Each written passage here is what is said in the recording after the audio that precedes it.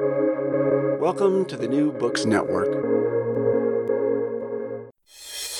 Welcome to the People Power Politics podcast, brought to you by CEDA, the Centre for Elections, Democracy, Accountability and Representation at the University of Birmingham.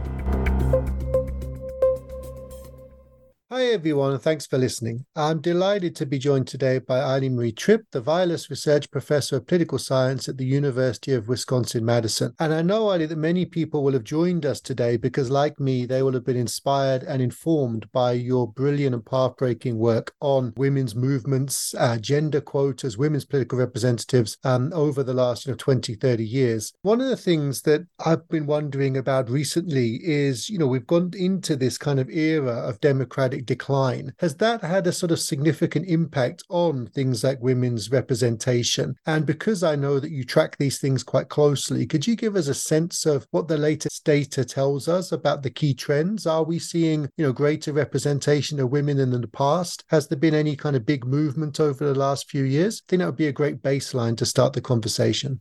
Yeah, so from what I can tell, there was this kind of a big upward trend in terms of democratization in the early 1990s, going on into perhaps around 2005, and then it kind of leveled off overall in Africa. And so some countries became more democratic, but a lot also reversed. And so what I see is a kind of a leveling off. But at the same time, you still have, a large majority of countries in Africa are either fully authoritarian or some form of a hybrid, semi-authoritarian, semi-democratic. But at the same time, we've seen there's about 3 times more women in parliament today than in 1995, and this includes the authoritarian countries. So that really the face of African parliaments has changed quite dramatically, and this is due to the adoption of gender quotas of various kinds. If you go back to 1995, only 7 countries in Africa had gender quotas. Today, it's about 73% of countries have some kind of a quota. Also, we have women speakers of the House in 1/3 of African parliaments, and that exceeds the world average of 20%. And this again increased after 2000. We have 3 times more women ministers than in 1995. And in some countries like Rwanda, it's 54%, Guinea-Bissau, it's over 50%. And a large number of countries have over 40%, like South Africa, Ethiopia, Mozambique, Malawi, Angola, and so on. And so in Africa, we have proportionately more women ministers than globally. And then we have more women running for president, more women heading political parties, and so on. So we're talking about a landscape that's changed pretty dramatically. And it's fascinating, isn't it? Because my sense is that if we actually play this to quite a lot of people, for example, in Africa, they might be surprised to know that they have more in each of those categories you just identified than actually other parts of the world. And this is one of the things I always try and bring home to people, that, some of the worst representations of women are not, in places like Africa or necessarily in authoritarian countries. They're often in established democracies, which don't always do well themselves. So that sort of brings us, I think, to another question, which I often get, when I talk about these issues, which is why we see such high proportions of women in some countries that are highly authoritarian, and why, gender quotas, which I know you've worked on a lot, were introduced in some of those places, and why also perhaps, democracies don't do more or aren't more successful at being able to respond in the same way in all cases. How do you kind of explain that trend of authoritarian women's representation? So there was kind of a confluence of trends that happened around the same time. Again, starting around the late 1990s, 2000s, you had a large number of countries that came out of a major conflict in Africa. And so the biggest jumps that we see, really dramatic jumps, took place in these post-conflict countries, and especially the ones that had liberation movements. The end of conflict kind of opened up what we would call in political science opportunity structures, that you had peace accords being drafted, you had new constitutions being written, new electoral laws, and all of these allowed for women's movements to push for changes in for example, quota laws. And so that was one aspect of this confluence. But then there was also the democratization that I referred to, this shift from one party to multi-party systems, and that also put new pressures. Ruling parties that had been the only show in town, all of a sudden they had to deal with these other parties. And so they had to figure out how to continue maintaining vote share in a new situation. And so then you saw among the authoritarian countries the adoption of reserved seats, which are seats that are allocated and just set aside that only women can run for from any party. It could be independents as well. And these were seats that ruling party could control much more easily than the other. There are other kinds of quotas, like legislative quotas that require that individual parties themselves decide how they want to allocate their seats. And then there's also voluntary party quotas, which again, the ruling party couldn't control for individual parties. So you only find the reserved seats in authoritarian countries. You don't find them in democracies. And so that became a mechanism to maintain vote share. Then a third factor was the international pressure, but also in Africa, you had regional pressures from African Union, from Southern African Development Community, SADC, that set targets and pressured countries to increase women's representation. And of course, the United Nations had the fourth Women's World Conference in 1995 in Beijing, where they adopted a platform of action that required all member states to take some action to increase women's representation. And so this trend of adopting quotas was not just an Africa thing, it was global. And that's when you began to see the increase in quotas after around 1995. And then you also had donors in many contexts putting pressure as well. There was all these different things, but they were kind of happening at the same time. And so this, I think, in large measure accounts for what happened in Africa. So I guess that leads to another question, which is often raised, when I teach on this with students, etc., which is if you get women in parliament in a situation where it's partly because there's an authoritarian regime, there's pressure from donors, perhaps there's an idea that, strengthening women's representation humanizes the regime, makes it look better internationally, it becomes a world leader, which, as you noted before, Rwanda is now in terms of women's representation, yet, has very closed elections, very high levels of authoritarian control. Do women in that context actually, are they able to exert a significant impact on policy? Do we actually see, we could all agree that that symbolic gain is a good thing in and of itself, but I think a lot of people are interested in when it actually then translates into, concrete kind of improvements in politics around issues that perhaps particularly impact on women. Do you think that those cases actually see significant change, or do you think that, we see high levels of women, but not necessarily more empowered women?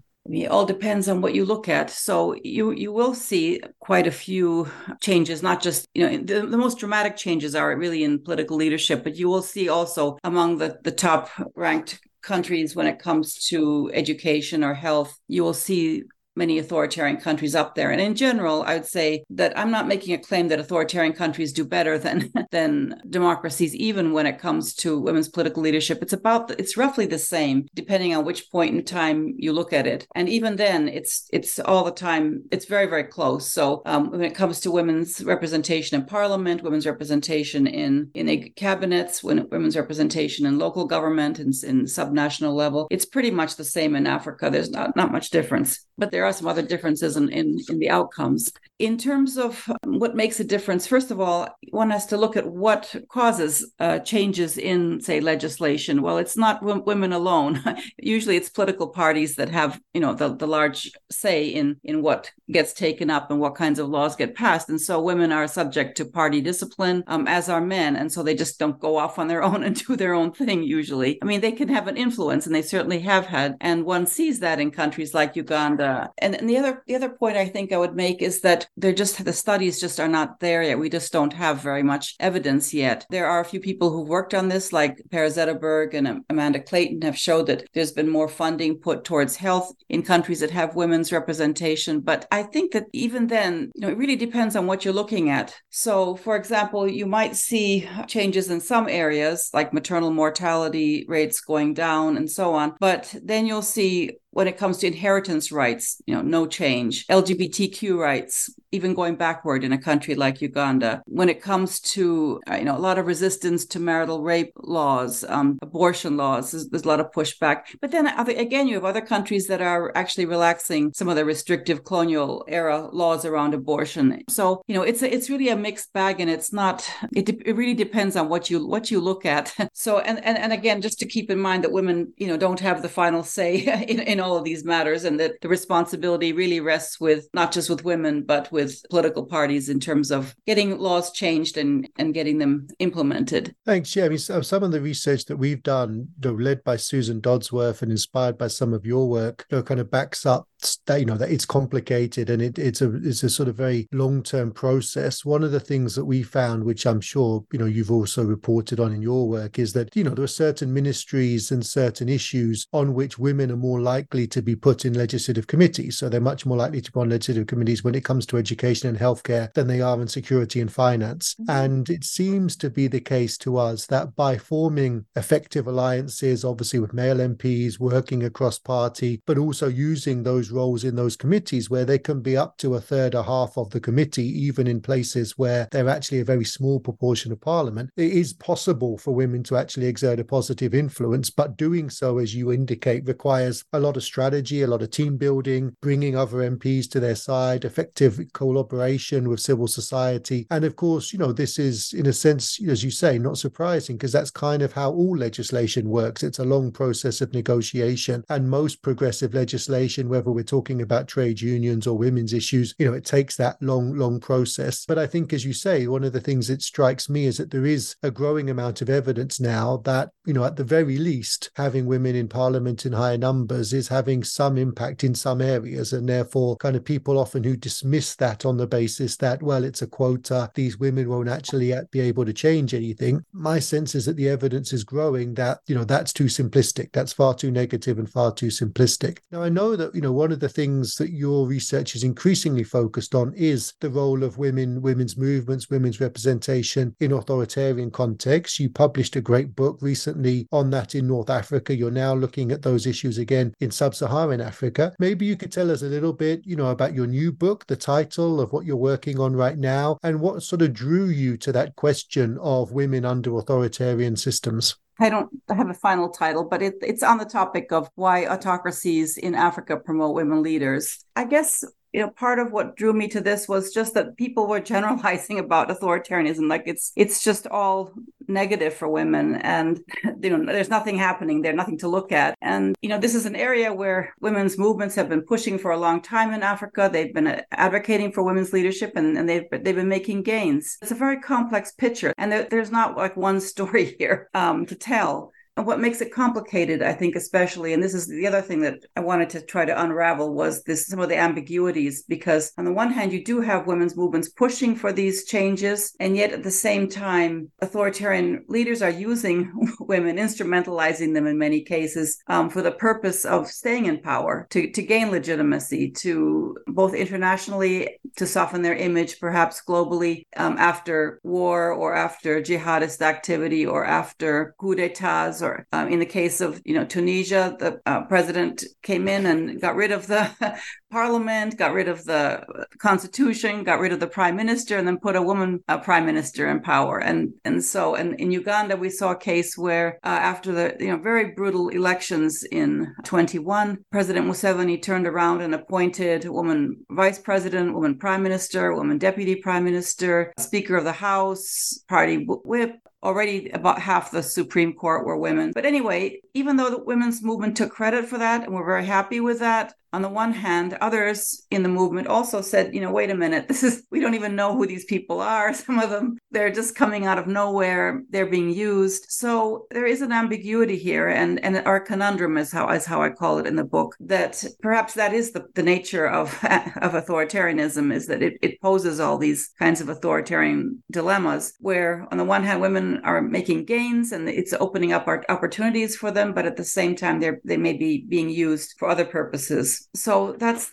kind of what got me into looking at the regime issue. I think the Uganda case that you mentioned there perhaps is a good segue to the next question I was going to ask, which kind of asked the question of, why perhaps some democracies haven't done as well as we would hope. You might imagine that in countries where women are often a slight majority of the electorate, there would be an impulse or pressure. Of course, these are often countries that are explicitly, committed through their constitutions or their legislation to various forms of equality. And yet we often see, both in Africa, places like Botswana, but also globally, countries like the US historically have been very poor on women's representation. And I remember one of the things that I was told by a female MP in Uganda was that actually in some way she felt the women's movement had more freedom when Uganda was a no-party system than after multipartyism had been reintroduced, because once multipartyism was reintroduced, she said, the party whips told you what to do, whereas you had a bit more more freedom in a no-party model. And she almost saw the return of multi-partyism as actually constraining the women's movement and dividing it up on a partisan basis. So I'm intrigued as to, why don't we see democracies actually performing a bit better on this? And does the Ugandan case,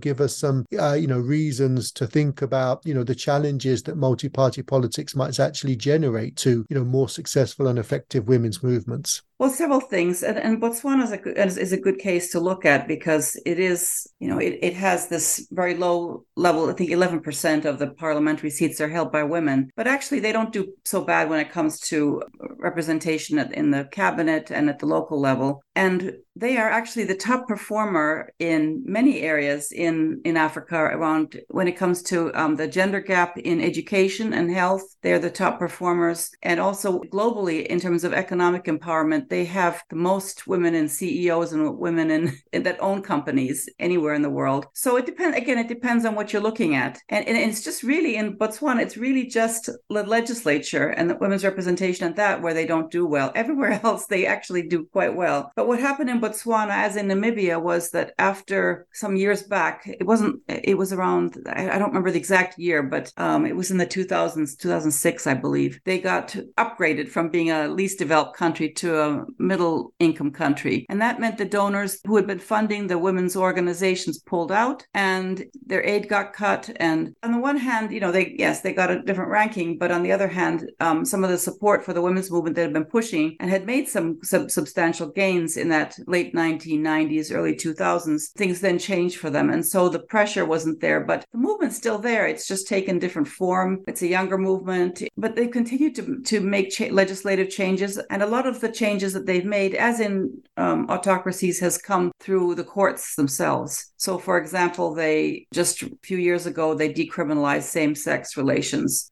This came through a decision of the courts. Then, and the other thing I just want to flag is that there really isn't a big difference in general, between the democracies and autocracies when it comes to women's leadership or women's rights more generally. But one thing that they share in common is, first of all, just that the modal party system in Africa is in both democracies and autocracies is where you have a kind of hegemonic executive rule, and then it's surrounded by these little parties that are kind of unstable and keep changing. And in both democracies and autocracies, where the ruling party, the dominant party, is entrenched, and I call it entrenchment. So they've been there for more than 3 electoral cycles. They've stayed in power. Those are the parties that do the best for women. And that's both in countries like Namibia, like SWAPO or Botswana, but also in RPF in Rwanda, Chama cha Mapinduzi in Tanzania, National Resistance Movement, NRM in Uganda, and so on. So those parties do the best. And part of it has to do with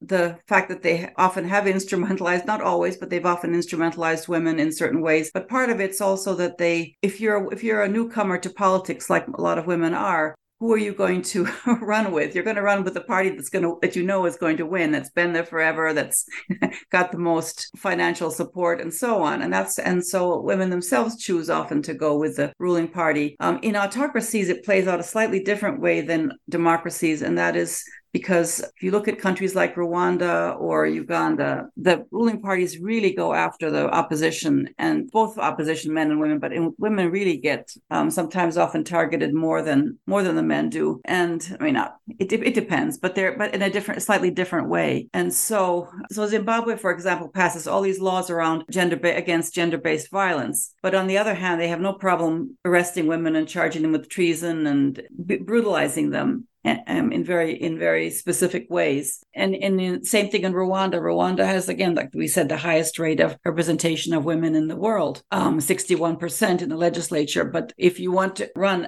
for president as part of the opposition and you're a woman, you could forget about it because they've imprisoned them. There's been 2 women in particular who tried to run, who were imprisoned, and they carried out a smear campaign against them, spread photographs of, one of them was nude photos, and so on. Again, we don't know who did all of that, but clearly this was a way to signal to others, like, don't bother, don't try. It really had a chilling effect on other presidential aspirants. These are the kind of multiple sides of autocracy that we see. And it's not, like I said, there's not just one story here. Now, I think, that's a great message, right? That actually, the world is complicated, and generally attempts to make big simplifications usually fail and don't do justice to the reality that we see. I think one of the things maybe, be great to touch on before we wrap up is the question of what remains as the most significant barriers to women's representation. My experience from, talking to women in Malawi is that most women sort of suggest 2 or 3 factors, and I wonder which you think, is more significant, or whether perhaps they're enmeshed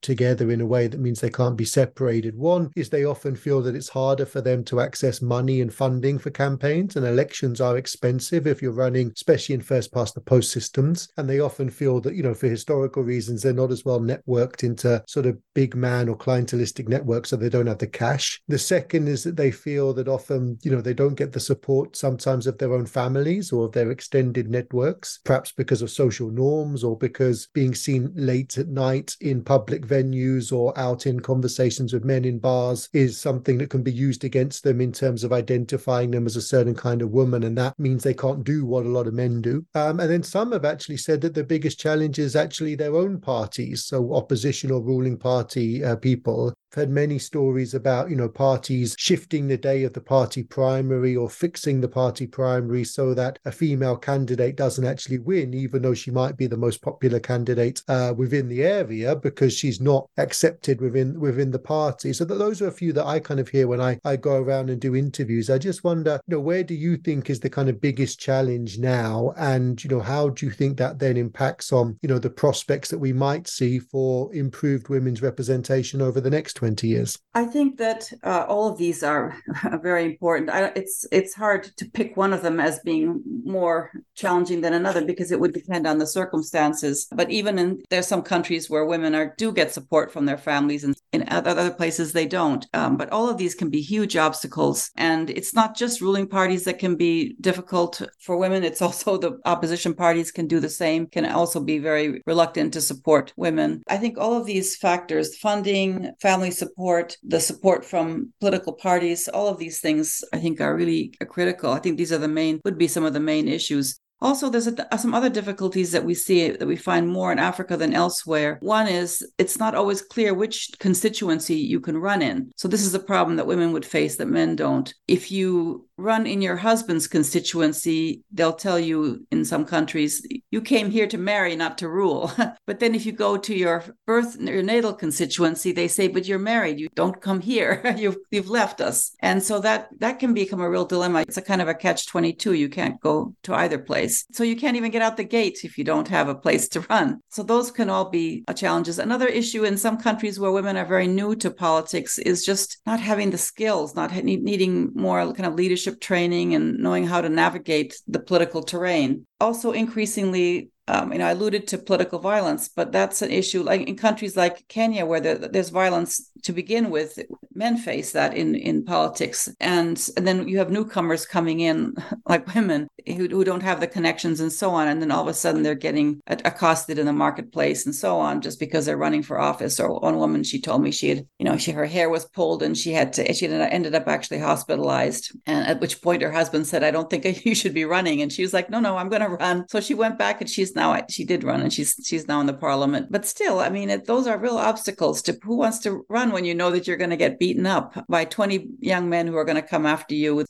And then, that's a really important point that we should flag, right? Because we know that in most countries in the world, it's women who get more threats of violence than men. This is also true of the UK. I think the Labour Party MP, Diane Abbott, is one of the women in the world who gets the most, hate messages online, and far more than male equivalents. And so there is obviously a gendered aspect to this, particularly perhaps in some of the online violence. And while, as you say, men are often targets of political violence too, this seems to be particularly nasty, particularly prevalent, and perhaps also in terms of established social norms, even more damaging in some ways for women. And I think in some ways it's quite impressive and interesting how much progress has been made in Africa when we think about those initial figures that you were giving us about that jump, given the extent of some of the barriers. The very final question I wanted to ask, which is partly my own kind of personal interest, is about quotas. And I know that you've done a lot of work on quotas and the introduction of quotas, and And one of the things that, I think is interesting for countries that are now thinking about quotas is what's the best way to do it, to actually make sure that you empower women's voices and you actually enable women,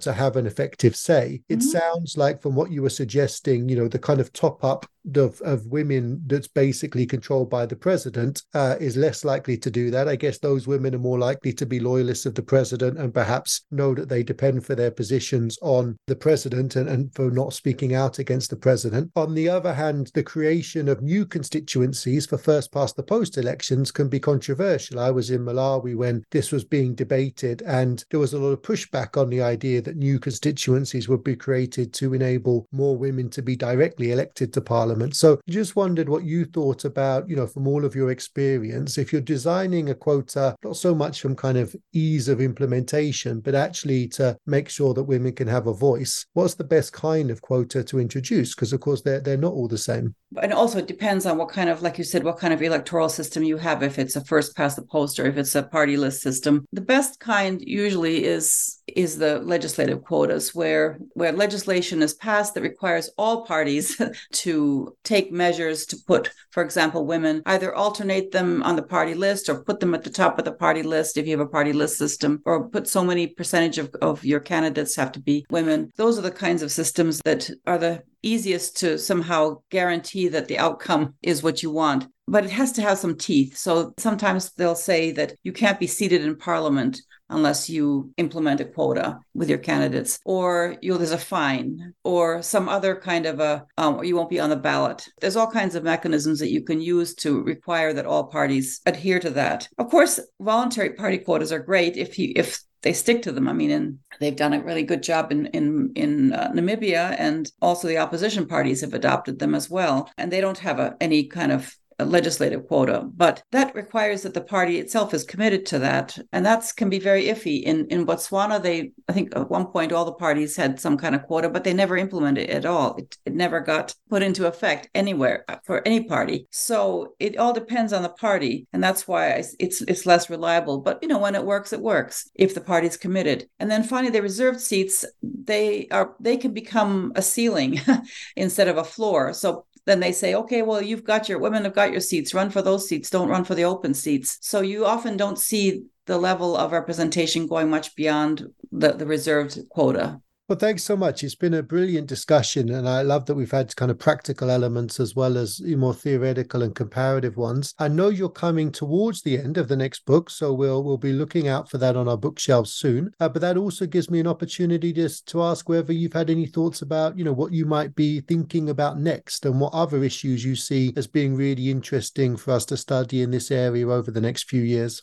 Well, I'm 3 chapters into another book, which I hope to then work on when I'm finished with this one. And that's a global study. And I really want to situate Africa more globally and as I move forward, taking insights that I've learned from Africa, in particular, the relationship between conflict and women's political leadership and political citizenship. And I've expanded it globally to look, starting with the case of Finland. Finland was the first country in the world that seated women in the parliament, and it was the first country in Europe where women got the right to vote. And this was at a time when Finland was under Russian control, and it was after the Russo-Japanese War. And so I look at World War I, the impacts after World War I, at the end of empire after World War II, at the end of the Portuguese Empire, and bringing it up to the present day. So I've got the Finnish case, I've got the Ottoman Empire, I've got Tunisia, Mozambique, and then I have Switzerland, which was a country where women didn't get the right to vote until 1971. And in one canton, it wasn't until 1990. And so there was a case of they were neutral, and every opportunity to get to increase women's representation or to give women's political citizenship, they missed the boat on all of them. But all the conditions were there. But there's one factor that was not there, and they were spared being involved in World War I and World War II. And as a consequence, I'm not saying this is a good thing, but as a consequence, there was no change in the political elite that would have encouraged them to incorporate women as citizens. So that's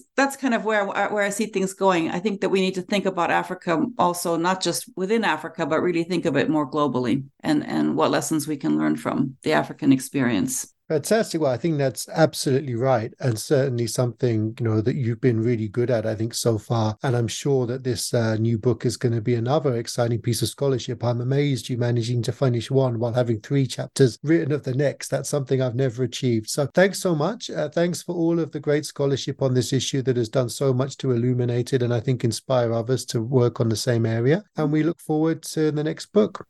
Okay. Thank you so much. Take care.